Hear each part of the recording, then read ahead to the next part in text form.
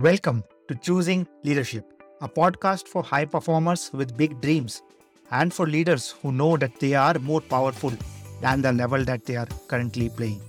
I am Sumit Gupta, your host and the founder CEO of the Deploy Yourself School of Leadership.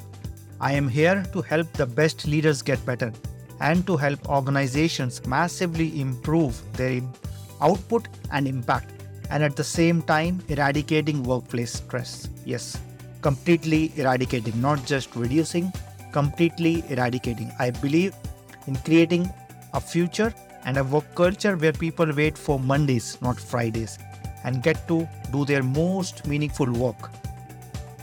The aim of this podcast is not to provide you more content, but instead shift the context under which you operate. This podcast is titled Choosing Leadership because that is what leadership is, a choice.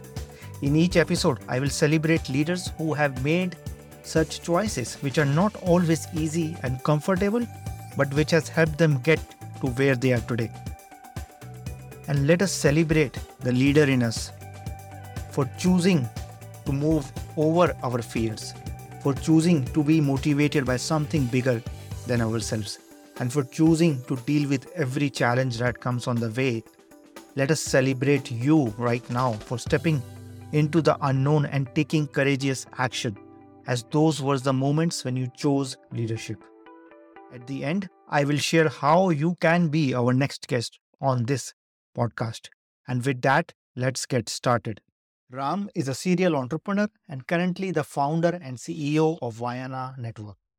In the interview, Ram shares his unconventional philosophy on workplace dynamics, rejecting the traditional approach of strict policies, annual appraisals, and rigid structures. He likens his organizations to a train, each compartment representing a unique ecosystem.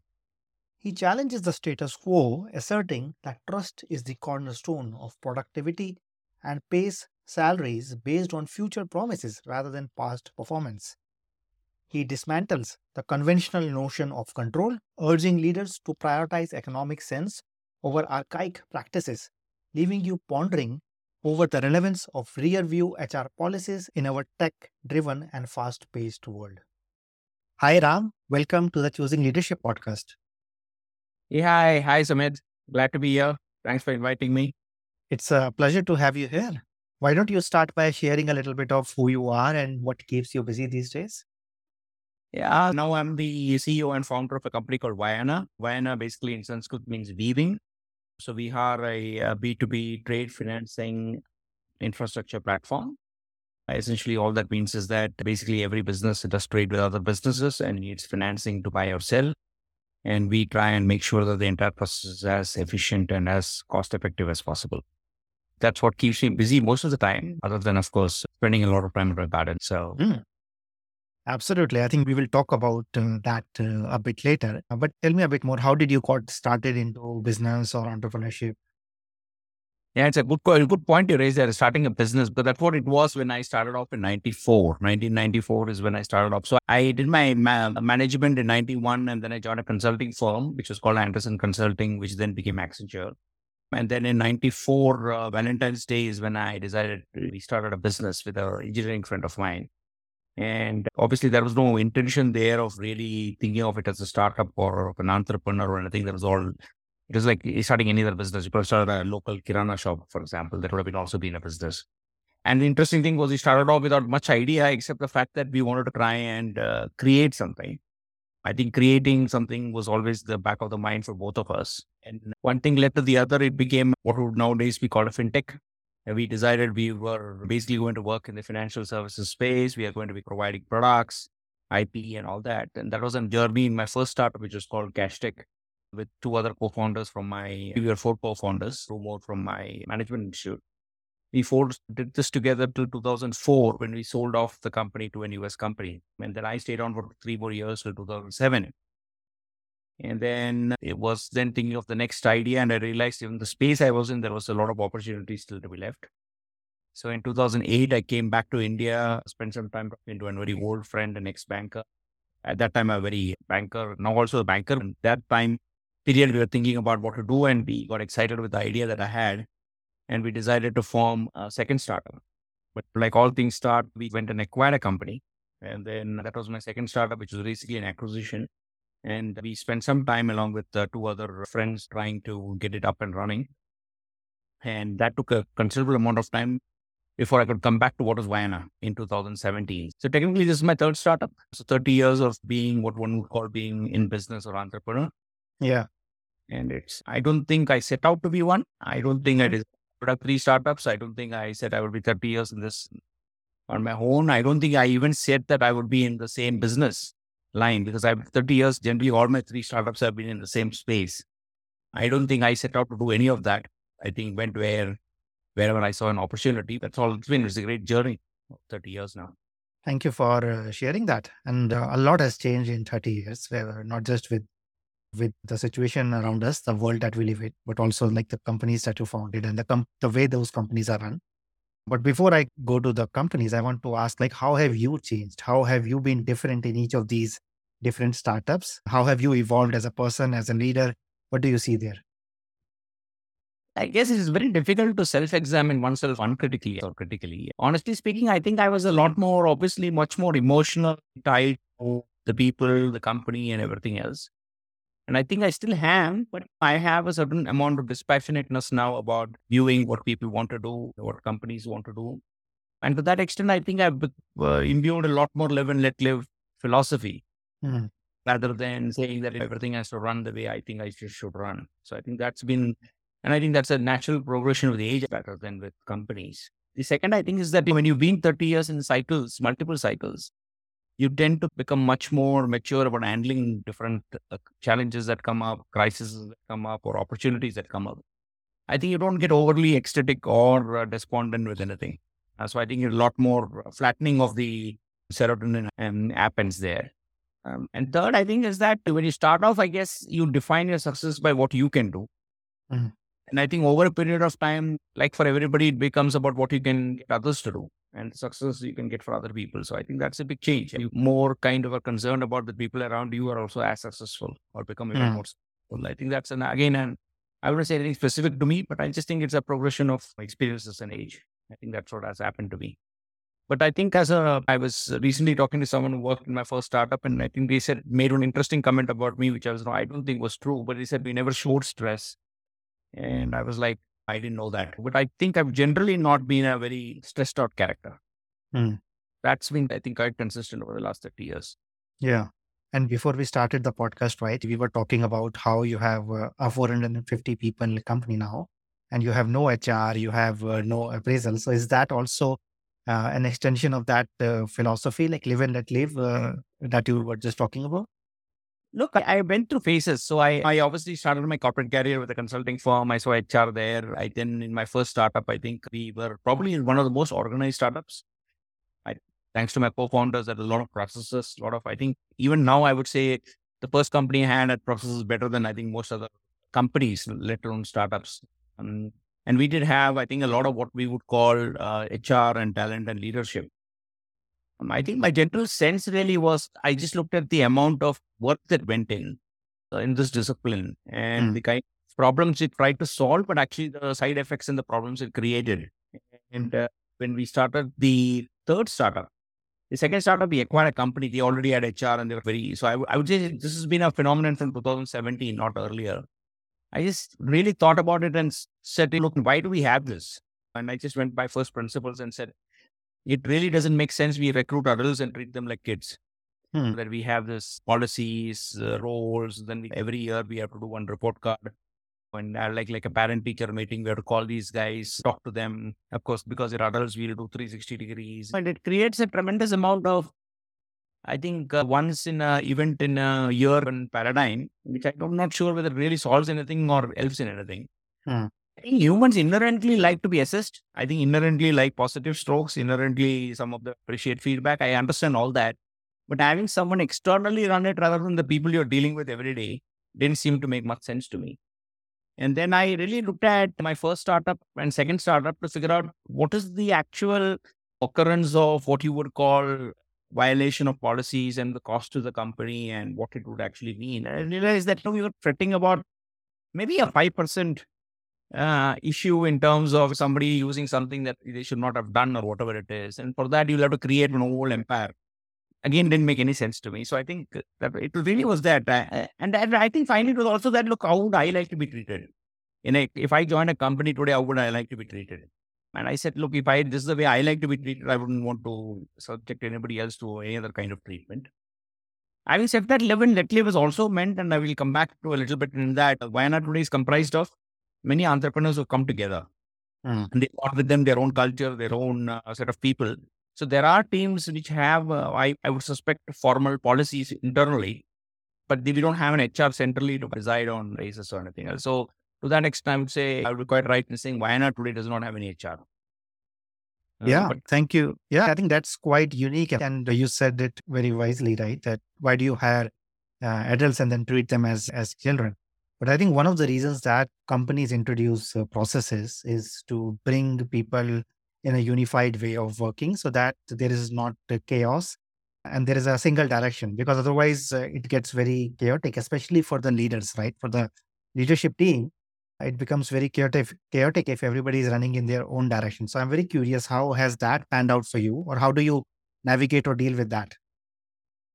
I think we need to break down that question into many parts here. Look, at the end of the day, I think if you're talking about the process being important to set an objective, yeah, I think as a point, it's valid.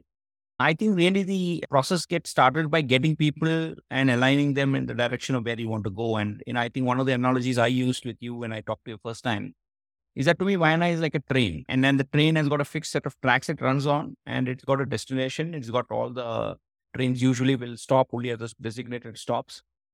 And it has got a final point. It doesn't suddenly extend itself somewhere else. So you don't have a train going to Delhi that suddenly decides to go to Bhubaneswar, except in COVID. So if you have that as an example, but you also then realize suddenly when you unpack it and you look at a train, and some of us who have traveled on it as children or even now, realize that every compartment is an unique ecosystem by itself. Every compartment, depending on what the people in it, the class, whatever way you want to dice it, is really unique by itself. And within a compartment, even a coupe might be very different by itself. One single set of Yeah. people on one side and two people on the other side might behave very differently. Some will be sharing food, some will be playing games together, some will be sharing jokes, some will just retreat to their corner and do whatever they're doing. Some people will fight. All of that happens. And then to me, that's been a kind of a core concept I have in my head, that at the end of the day, it's a very organized mode of exactly how they're going. Unlike flights or roads or cars, where you have multiple options, trains can only choose, largely speaking, one track to go in. So Yeah. in that sense, if you define the track and define the destinations, I think then you really are telling people who are onboarded to that they know where they're going. There cannot be any confusion. It doesn't mean that you can't be having an identity of your own. It doesn't mean that you cannot create a kind of a culture of your own. But that culture can only exist within a common train. Yeah. You have a vestibule connecting it to every compartment. The compartment, some connectors and all that. People can move between compartments. And we do find in a train, people do that. But Yeah. it's a freedom. So I think that to me has been very important. And especially the company that's grown by acquisitions, I think it's even more important because you have people coming in at various stations, right? I mean, when we started Vayana in 2017, our first acquisition was in 2019, then in 2020, then in 2022, and then one in 2023. They're all exceptional teams that came in with their own compartment that they created. They decided to sit to the Vayana train. But then they had to continue with that compartment, but now they knew where they were going and what tracks it was. So I think that's clarity that you need. I don't know whether you need a consistent process, because people, let's look at it, right? If you take an educational institute, in general, at least when I used to be around, I don't know now how it is, but you could make out an IIT KGP guy from an IIT Kanpur guy to an IIT Bombay guy, or in my case, a VJTI guy, because of general, I think a little bit of osmosis that happens between people when they are in the same situation. I think to that extent that is permissible. But I don't know whether so I have a general rule. I always tell people company is not a family. I simply detest that analogy. I think you have a family, your wives, kids, or your parents, or whoever it is, cousins, brothers, whatever you go back to at home. Company is the stage, where you come and perform, right? That it has and success attached to it. It comes from your performance. It comes from the performance of co-stars on your stage. I don't think you should make a company place where you want to define it by the lunches you've had with the kids and did Rangoli competitions and carom competitions and all that. People make friends and they will hang out with their friends. Like those Yeah. friends that they meet in the workplace, so be it.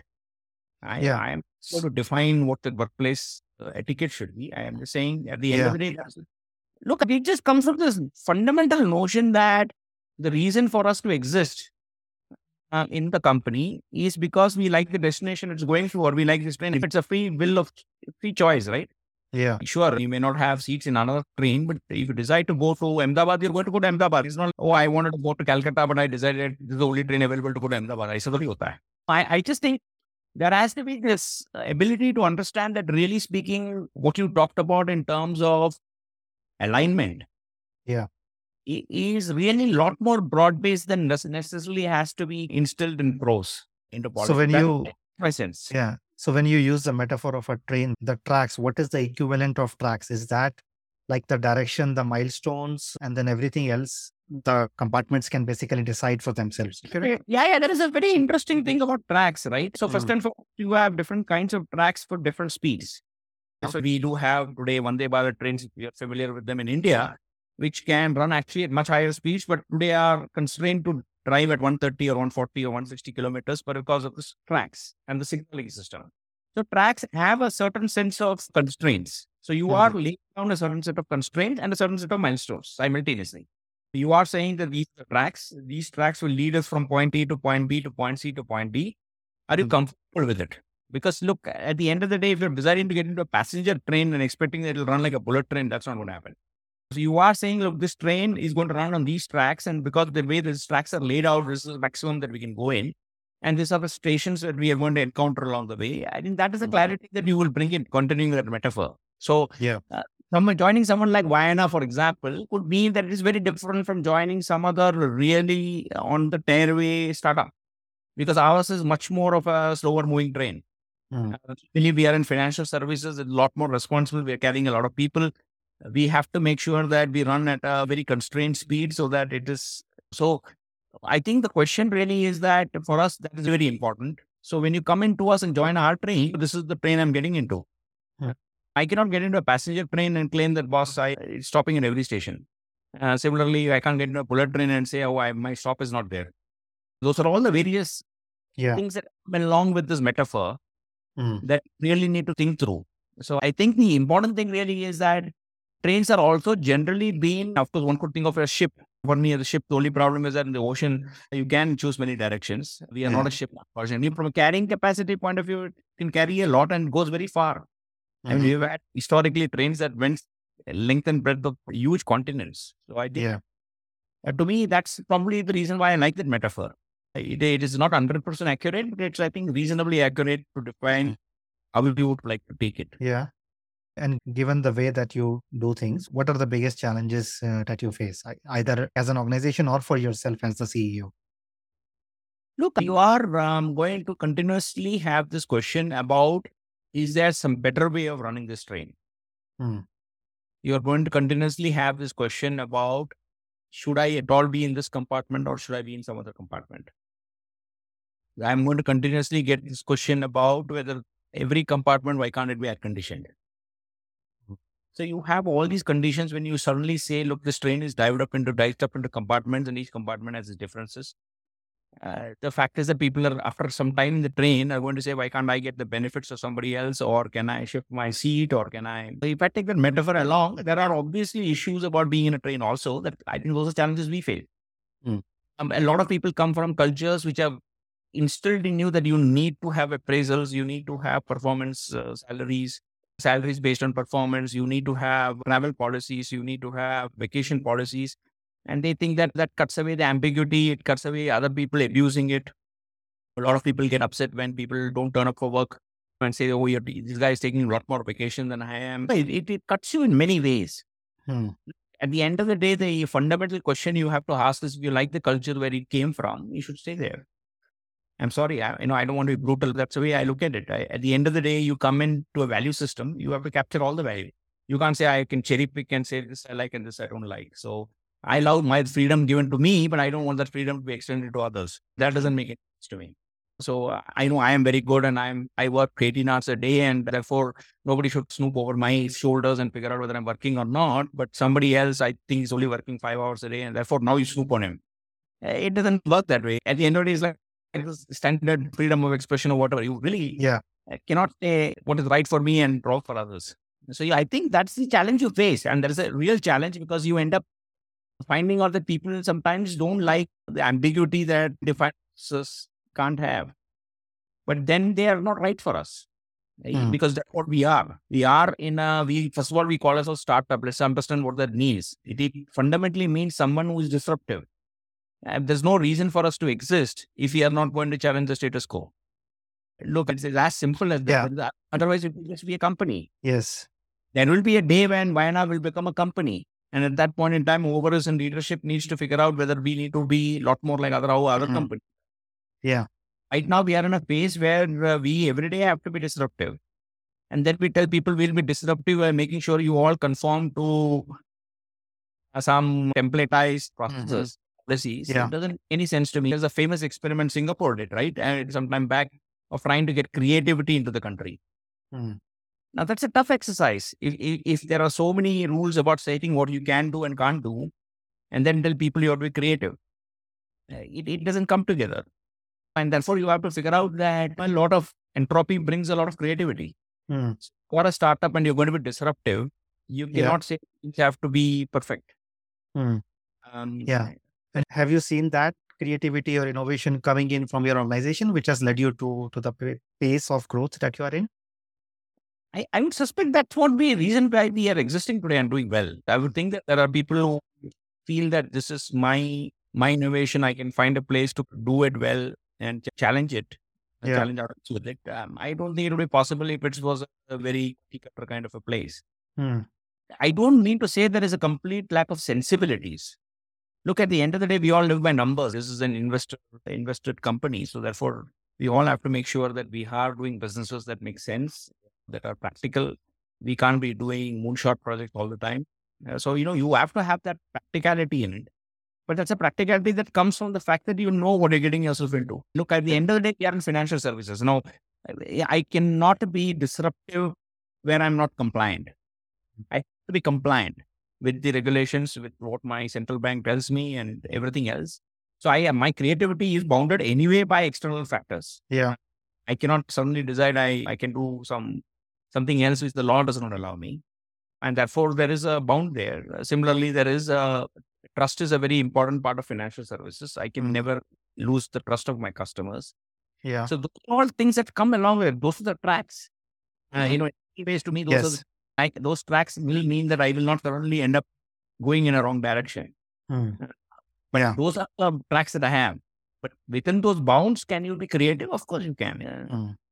Can you take out your damru and start bajoving in the train and, get everybody into a song and dance? So Stuff for people. I want to talk about trust here, right? Because it takes a tremendous amount of trust in yourself and then in others, right? To have that amount of flexibility and freedom. So how has that shifted for you over the years? How have you built that trust in yourself, which now you can extend to others and not be bothered by the 5%, right? I see a lot of leaders who rely or who start with suspicion and they give trust only when there is proof or there are reasons to be trustful. While with you, I think you're trusting by default, and that requires a tremendous amount of trust in oneself. So can you share a bit about that? Look, it's a very interesting thing. I think this has been there from the day I started off as an entrepreneur. When we first created our first office, I remember telling people there that I want to get a phone in every desk. In those days, there should be landline phones. And I used to say, I need the STD and ISD unlocked. Because previously in most companies, you needed to get a permission from a boss and or the specific code, because otherwise people could misuse it. And I found this, one of the examples I learned about was about some bank in UK that wanted its customers to trust it, but I had the pen on a chain when you went to branch so that people could not back off the pen and take off. It told you, just symbolize to me what is wrong. You essentially are saying, look, you should trust me, but I don't need to trust you. You are coming and working for me, trusting that I'll pay your salary end of the month, that I'll allow you to grow in a particular way. Please trust me for all that and give up your current job. But Yeah. I trust you. I know I'm going to kind of say it just strikes me as, things I think we have grown up with without questioning it. To me, I default trust people is not a sign of great a human being I am.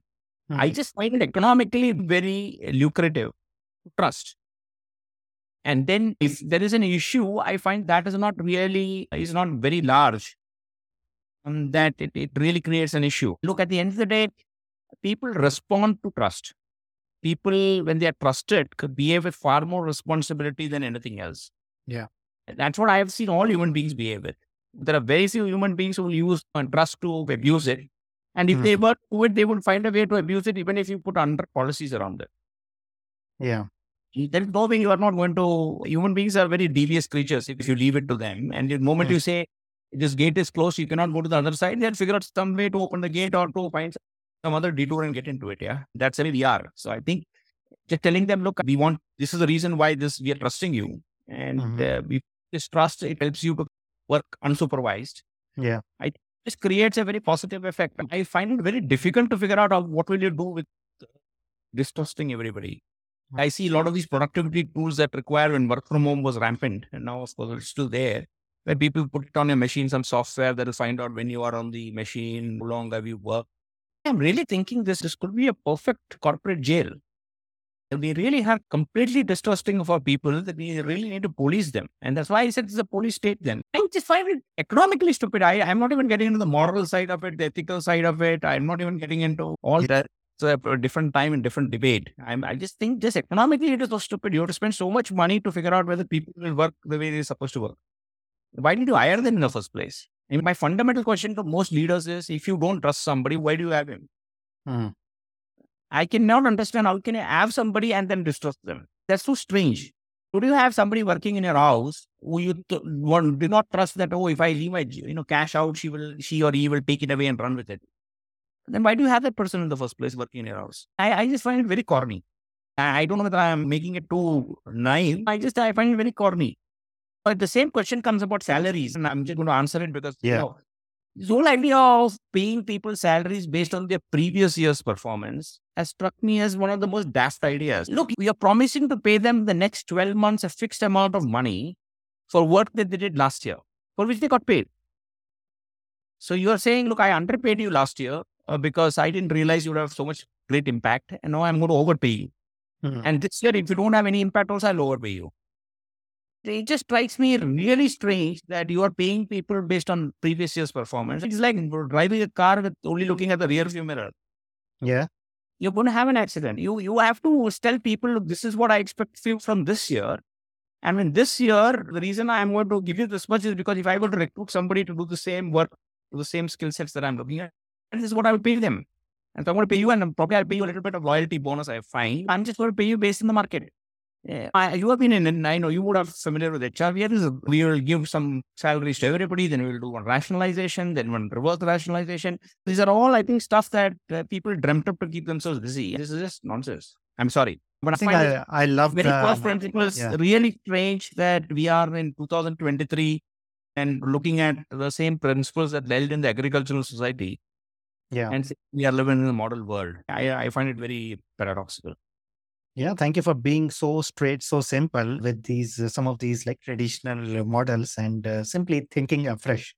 So just one more bit on the salary part, right? So you pay the salaries based on what these people are promising for the next year, right? Not the past year. That's the mindset, right? That you're bringing into it. Yes. Look, at the end of the day, every, let's say, a department head or the profit center head has to decide. He knows we are asking him, what are your targets this year? Yeah. He knows the targets this year. He knows what he or she has got to produce. And therefore, he has a set of people through whom he's going to deliver it. He's got to figure out what the cost is going to be. He's going to figure out what capabilities he wants to be. And therefore, he has to reward the team based on that.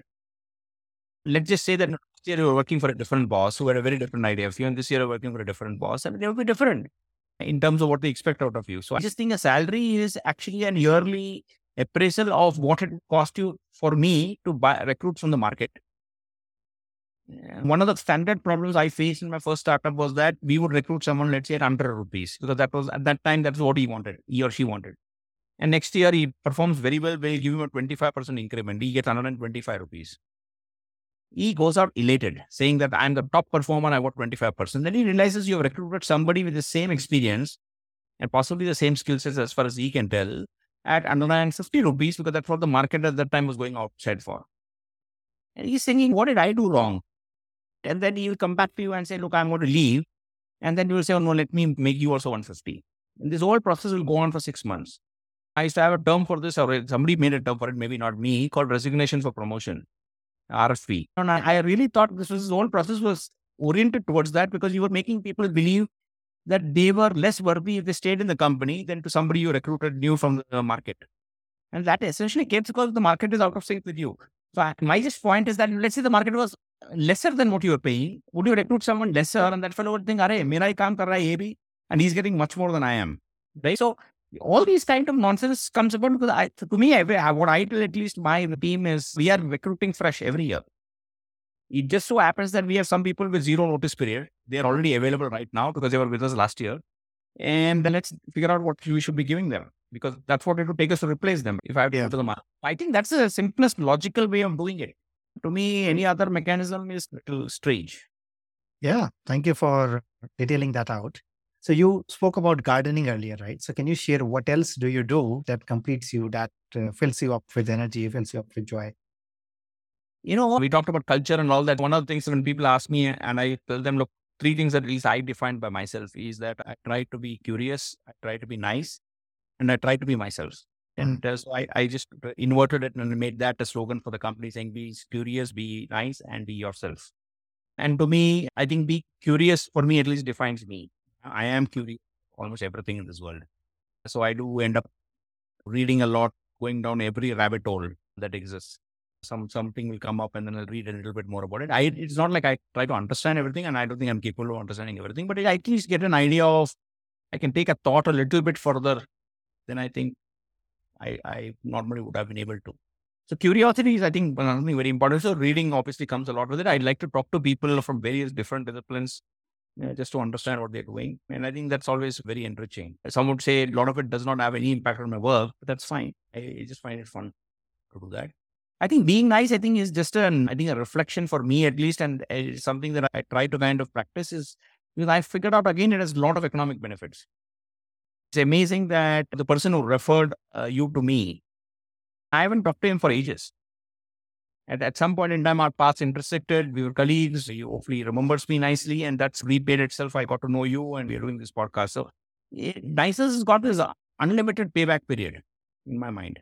Now, whether you call it nice, kind, I don't know. I'm not so good at the language. Maybe the word should be kind. I don't know. I'm just saying, to me, even if you want to be upset with someone, you don't have to do it meanly or crudely or use language that doesn't make sense, because it fundamentally never gives you anything positive. It only helps you to vent out, but it doesn't actually deal anything. If you deal with someone with nicely at a point of time when they made a mistake, I think they actually give back a lot more. So I think that's the second part, the way I try to think about. And I actually read a lot about it just to figure out, because the world celebrates a lot of mean people. I always, you get this idea where that I'm doing something wrong there. And third, of course, is I think be yourself. I think I like certain things. I love filter coffee. I love blah, blah, blah, whatever things. And I think it's very important to express yourself. And I think everybody in the company, whoever we are recruiting, let's say I recruited you, Sumit. I expect you to be Sumit. I don't expect you to be Iyer. I don't expect you to be someone else. Yeah. Otherwise, I shouldn't have recruited you. I should have recruited just a copy of myself. The fundamental fact that you're unique and you are very different is what I want you to remain true to. Otherwise, I shouldn't have recruited you. So I think we have people, for example, who use very salty language in the company. It is not like all of us speak very nicely. There are people who come from very different backgrounds where talking, using crass language is common. And if you tell them, look, don't use it, they don't understand why not, because that's the environment that they've come up with. You have to work with them. So to me, when you said, what do I do to complete myself? It is to really understand people where they're coming from. I love just observing people and figuring out why do they do things that they do. It's an incredible and incessant source of comfort, or not comfort, of fun, just to observe people and say, why do they do things? And right now, as we do this podcast, I'm looking at those books on the back that you've got and that Dutch building that you've got on the thing. And I'm like, I'll probably remember this and keep scratching my head and figuring out Next time when I talk to you, are these the same books? Are they different books? We will read it. So to me, that's fun. And then that's something I can do. I reach airports and train stations 3 hours before time, and people laugh at me for it. One of the things I love is to just sit in the waiting area and watch people. It's just amazing. People are such fascinating people to look at. So that's what I do.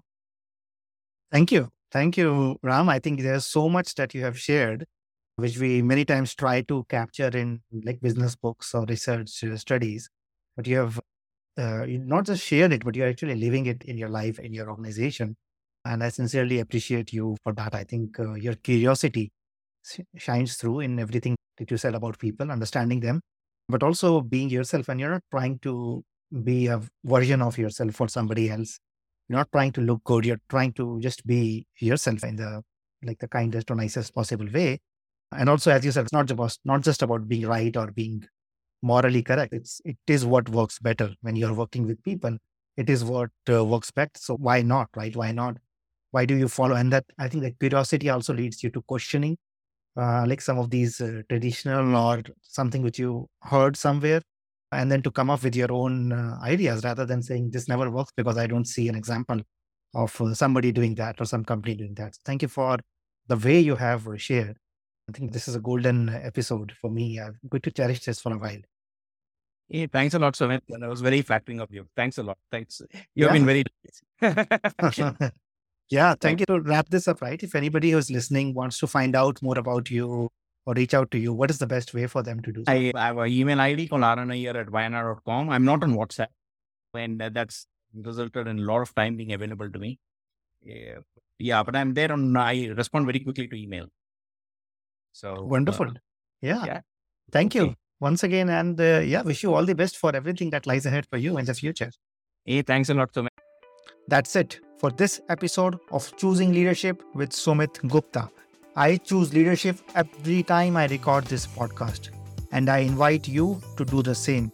I invite you to design a life of joy, meaning, pride, and satisfaction, not just for yourself, but for everybody around you. If you got something out of this episode, would you share this episode on social media? And if you know somebody who would be a great guest, can you tag them on social media to let them know about the show? And if you are a leader who wants to acknowledge how far you have come and have big dreams for the future, please reach out to me to be a guest on this podcast. And I love seeing your posts and guest suggestions. This is what I do most naturally, to lovingly and gently provoke you, to help you see your own light, to help you see what you are already capable of. To make sure you don't miss any episodes, go ahead and subscribe. Your thumbs up, ratings, and reviews go a long way to help promote the show, and it means a lot to me and my team. If you want to know more, go to deployyourself.com and subscribe to my newsletter or follow me on LinkedIn. I want to thank everyone who contributed to making this show a reality, and I want to thank you for listening. Always remember that you are enough, you are loved, and you matter. This is Sumit. Until next time, keep choosing leadership.